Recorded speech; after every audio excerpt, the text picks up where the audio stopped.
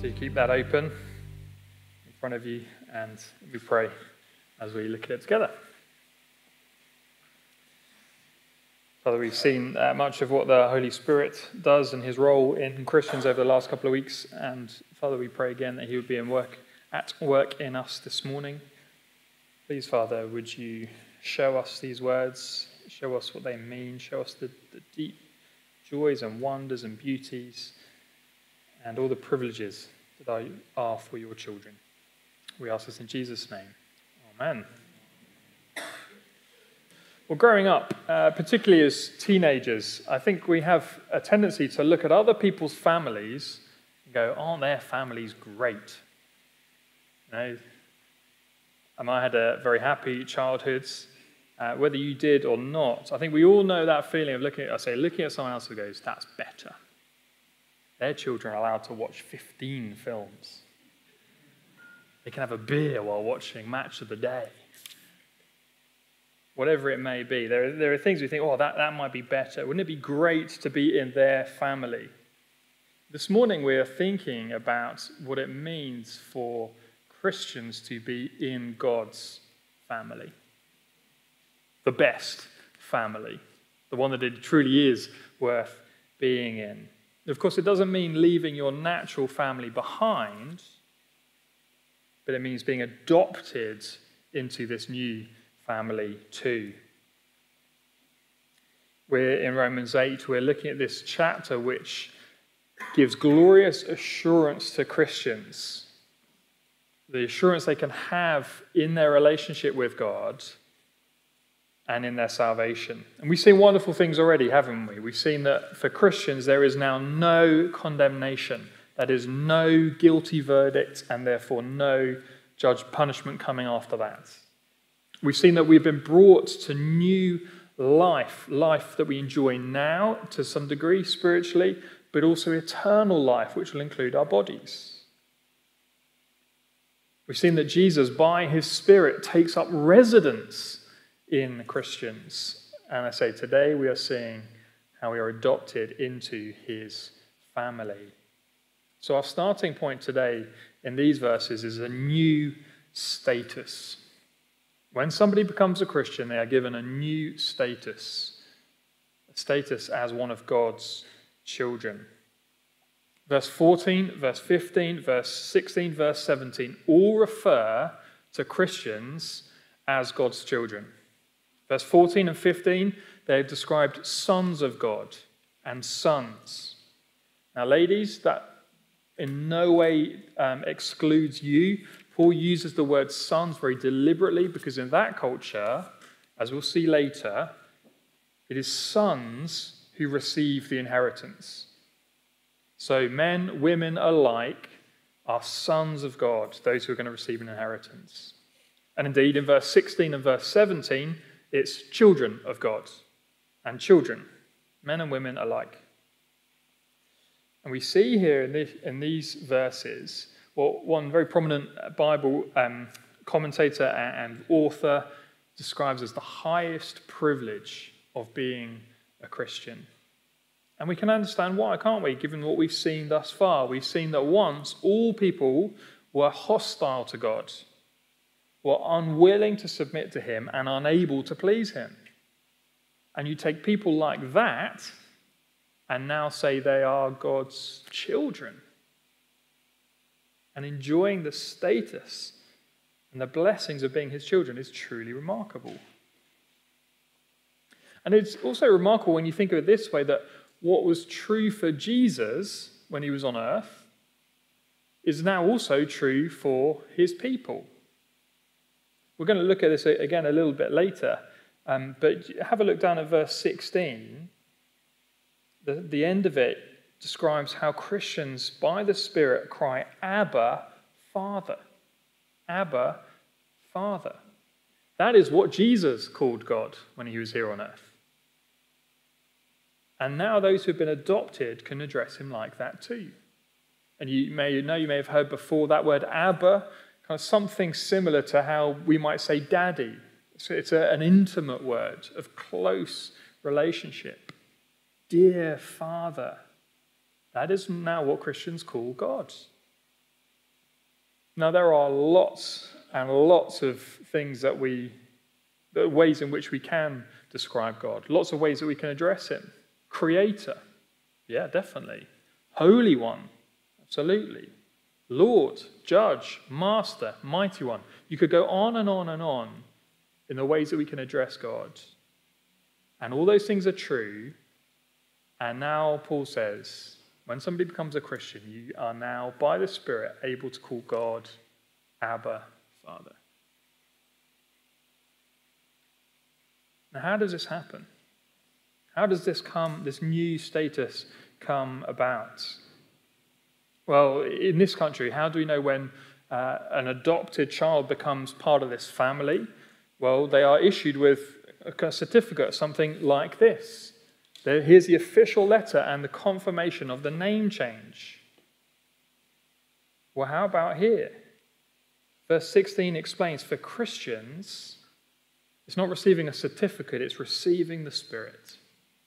At the moment of conversion, when the Holy Spirit, as we saw last week, takes up residence, makes a Christian his home, there is a fundamental change in status. We are adopted into God's family. We've become children of God, and God is now our Father. So the starting point of all this is a new status as children of God that comes through and by the Holy Spirit. But with this new status comes a new obligation. A new obligation. See, as members of God's family, there should increasingly be a family resemblance. I'm going to be honest with you. You know, when a baby's born and everyone says, oh, doesn't he look like daddy or look like mummy? I don't see that at all. I don't get it. Even with my own, I didn't really get it. But you know, kind of 3 months on, and the resemblance starts coming. At that stage, I'm like, oh yeah, I can see that. And you know, if you go up after church, if you look around when the children come down, you look around, you'll be like, I see that. You can see the resemblance, can't you? Well, with Christians, there should be an increasing family resemblance between Christians and their brother Jesus, Christians and their Father, God. Not in looks, of course, but in behavior. We should be like our Father. And the way that Paul describes that here in these verses is by speaking of being a debtor or having an obligation. Have a look at verse 12. So then, brothers, we are debtors, not to the flesh, to live according to the flesh. And although it's not stated here, surely the positive is implied. We are debtors to the Spirit, to live according to the Spirit. Paul's saying, no longer are you debtors, are you obligated? Do you have an obligation to the flesh? Rather, we have this obligation to the Spirit. But we can go wrong here. Okay, my relationship to God is not the same as my relationship to NatWest Bank. Okay, I have a rather large mortgage debt with NatWest Bank. I have an obligation to pay them back. A legal obligation. If I don't do it, the bailiffs are coming or they'll repossess the home. Paul is not saying to us, right, God has saved you. God has brought you back into his family. Now you owe him. Start paying back that debt. You better live for him. The obligation, that language of debtors, isn't this kind of legal terminology. It's more of a logical one. It's the logical conclusion you come to. Because you see how verse 12 begins. So then, brothers. This is a conclusion. This is in light of what we said before. So then, you're not obligated. You're not a debtor to the flesh. You have an obligation to the Spirit. So what has Paul said before? Well, over the last weeks, if you've been here, we've seen that these two parallels that Paul has been drawing, the flesh and the Spirit. And the things he said of the flesh isn't our, kind of a soft tissue, it's not our bodies, it's our internal self that is inclined against God and towards myself. Sinful nature, that's the flesh. And Paul has said, look, the flesh leads to death. If you invest in the flesh, if you set your minds on the things of the flesh, if you live for the flesh, that leads to death. And by death, he means eternal death, judgment, separation from God for all eternity. The flesh is hostile to God. The flesh is unwilling to submit to him. The flesh is unable to please God.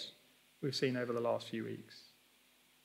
Now, if that is true, if sin is just ruining your life and would lead you to hell, why on earth would you live for it? You have no debt to flesh. You have nothing to be paid back for. There's no responsibility or obligation to live for that anymore. On the flip side, Paul has been saying it again, when somebody becomes a Christian, when the Spirit moves in, you have the Spirit of life. The Spirit who brings life now and will bring life for all eternity. We have a responsibility no longer for the flesh, but for the Spirit, to live for him. Verse 13 just kind of summarizes that quite nicely for us, doesn't it? For if you live according to the flesh, you will die. But if by the Spirit you will put to death the deeds of the body, and you will live. If you try and live with this, or if you live with this obligation to the flesh, it leads to death. But rather, if you're of the Spirit, which again he's been stressing the Roman church is, if you're a Christian, rather we should be putting to death the deeds of the body. And when you do that, you will live. Now, the deeds of the body, they're the outworkings of the flesh. So we said our flesh is that internal nature that is inclined to away from God and towards ourselves. Well, the deeds of the body is how those things are actually enacted. And Paul says, put them to death. It might sound a little bit strange. The deeds of the body. Paul's not talking about self-flagellation or anything like that. But he talks in this extreme language to show the seriousness of what needs to be done. Paul's saying that you've got an enemy that is intent on doing you harm, that is trying to kill you. Therefore, kill it. It's kill or be killed when it comes to my sin. He's saying, look, don't be, if I can put it this way, don't be a Bond villain. Because what do Bond villains do? Bond villains capture James Bond, don't they? Now, James Bond is intent on stopping them. What they should do, make a rubbish film, but the moment you catch James Bond, you go bang, done. You know what they do? They like to keep him alive and toy with him and play with him, and then obviously he escapes and manages to come out and capture and stop them. Paul says, don't be like that with sin.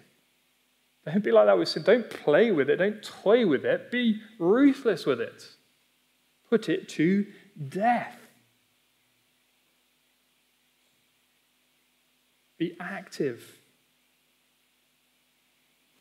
And when it says put to death, it is in the present continuous. It's like keep doing it. This isn't a one-time thing. It's not one bullet and it's over forever. No, as Christians, we know we've been set free from the flesh, but we're still in these bodies and we live in this tension, this wrestling, this ongoing battle. And that will be the case for the rest of our lives. But put it to death, Paul says. Put it to death. And that's hard, that hurts. You know, the flesh and sin, the devil, they whisper, look, if you do this, you'll be better off. This will make you happy. This will bring you fulfillment. This will bring you peace. This will bring you joy, whatever it is. And it hurts to say no, but that leads to life. And I want to see two things. Firstly, it is something that Christians are to do. We are to do it. Paul says to us, put to death the deeds of the body. That is what he's saying, he's implying. That is going to take desire, determination, and discipline.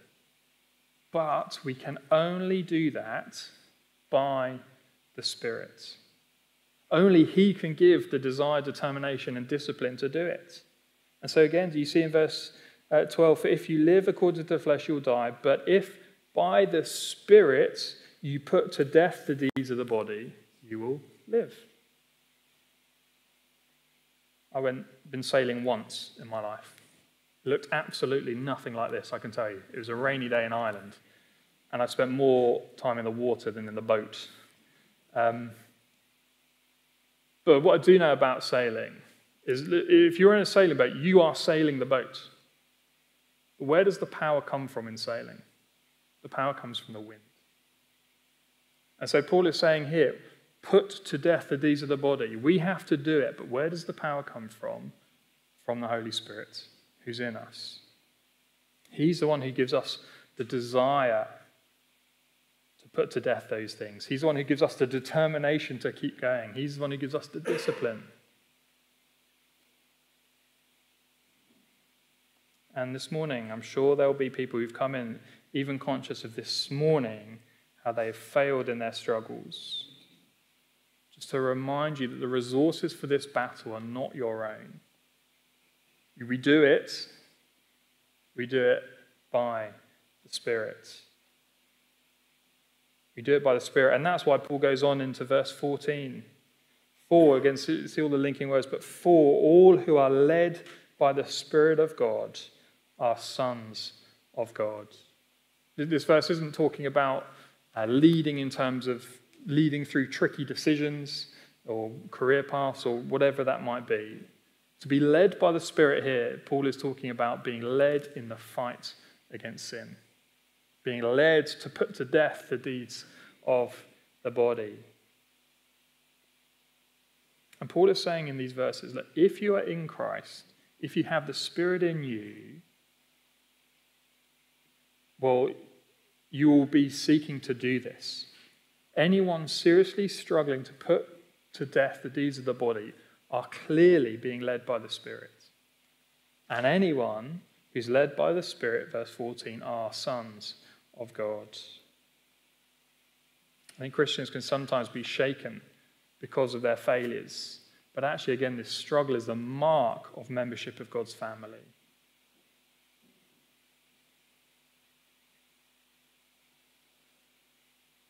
And this is why now Paul goes on, I think, because in the light of that struggle that can lead to doubts and our failures, now why Paul stresses there is a new assurance. Paul now stresses the basis of our relationship with God once again. So verse 15, for you did not receive the spirit of slavery to fall back into fear, but you've received the spirit of adoption as sons, by whom we cry, Abba, Father. You see, Christians don't now live their lives as slaves, begrudgingly seeking to try and please him, to try and please some cruel slave master, fearful that if I don't do well enough, he's going to reject me and kick me out of the family. No. Paul says, no, you didn't receive a spirit of slavery to fall back into fear. No, you received the spirit of sonship, the spirit of adoption, as sons. So I'm not God's slave, I am God's son.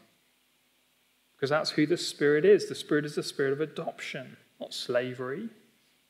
Christians don't live their lives now fearful of losing their status, and they don't fight sin in that trembling, I've got to do well enough, otherwise he's going to kick me out. No, we do so that fight because of a hatred of everything that dishonors God. And as we briefly looked at before, we have this confidence. The Spirit enables us, again as verse 15 says, to cry out, Abba, Father. Christians have unlimited access and confident access to God anytime we like through prayer. And if you watched the coronation, or if you maybe even went down into town to be there, you were one in the crowds. Well, even if you were there, even if you're on the front row, you can wave at the king, you can shout at the king, You can't just stroll up there and talk to him. But in healthy family environments, what confidence children have to enter their parents' presence. They don't need to be invited. They don't need to crawl in trepidation. It can be tricky, can't it, in times of working from home? Maybe but it's lovely. Children can have that unlimited and confident access to their parents. Complete confidence there. And it's same now Christians have. We have the spirit of adoption as sons, by whom, through him, we can cry, Abba, Father. And this confidence aspect is stressed again in verse 16. The Spirit himself bears witness with our spirit that we are children of God. I don't think this isn't talking about some mystical voice saying, yes, you are my child. But rather it is the Spirit working and speaking to our spirits to say, yes, you really are. You know, it's the connection between verse 15 and 16, the fact that we feel able to cry, Abba, Father. Where does that come from? Where does my confidence to cry, Abba, Father come from? It comes from the Spirit testifying that to my spirit that I'm his child. Why is it that when I have sinned and messed up again, why do I think, you know what, I can go back to God, confess my sin, and I'm still his child? Why do I think that? Well, it's because the Spirit's working in me, assuring me that I'm his child. So after Paul is stressing the obligation that comes with being God's children, and inevitably that does lead to doubt sometimes when we don't do it as well as would like. Paul stresses the confidence, the certainty, the assurance that his children have by the Spirit. And then finally, we have a new privilege. In Roman society, adoption was common. It usually worked a bit differently to adoption today.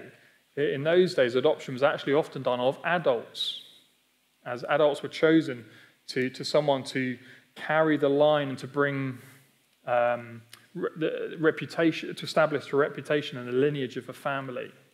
And so someone was chosen to be their son. But in that society, again, the adopted children had exactly the same rights as any of the natural family.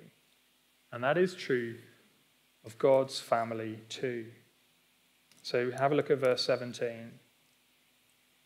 See, and if children, then heirs of God and fellow heirs with Christ, provided we suffer with him in order that we may also be glorified with him. See, as Christians now, we are heirs. We become heirs, hence the sons of God. We are sons of God. And what does that mean? Well, we are heirs. We are co-heirs with Christ.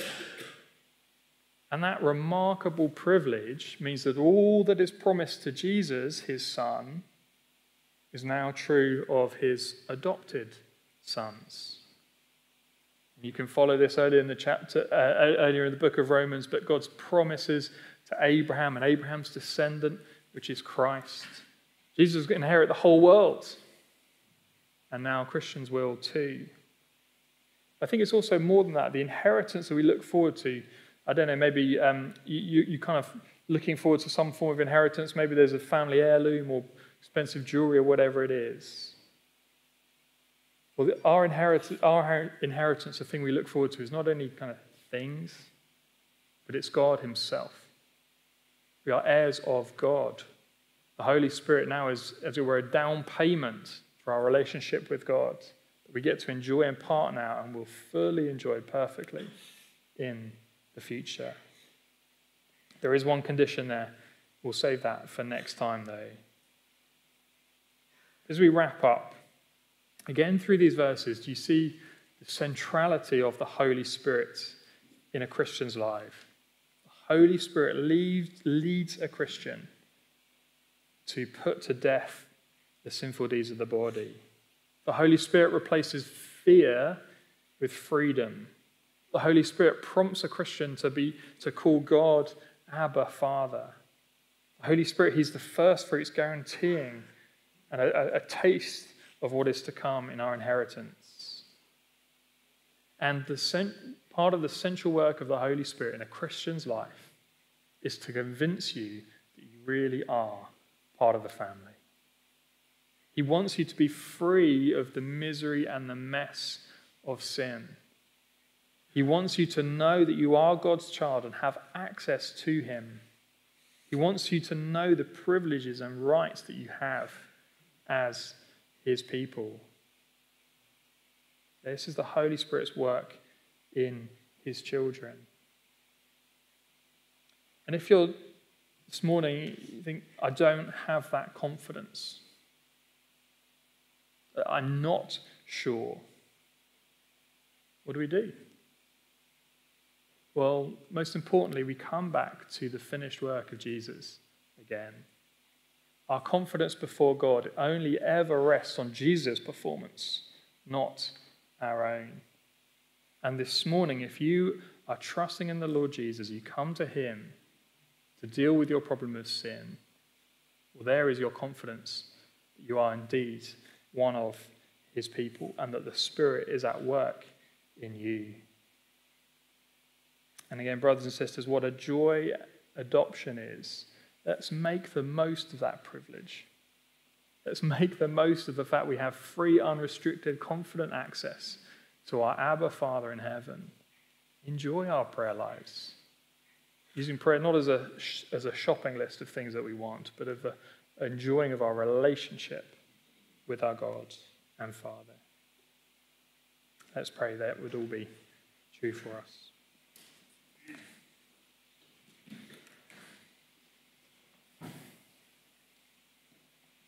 Abba, Father, we thank you so much for your Spirit's work in your children, to make us your children, to help us walk as your children, to help us pray as your children, to help us to look forward as your children. And we pray for that ongoing work in us, to strengthen us for the fight, and to give us the power to do so, that we would seek to be living to please you, our Father, in everything. In Jesus' name, amen.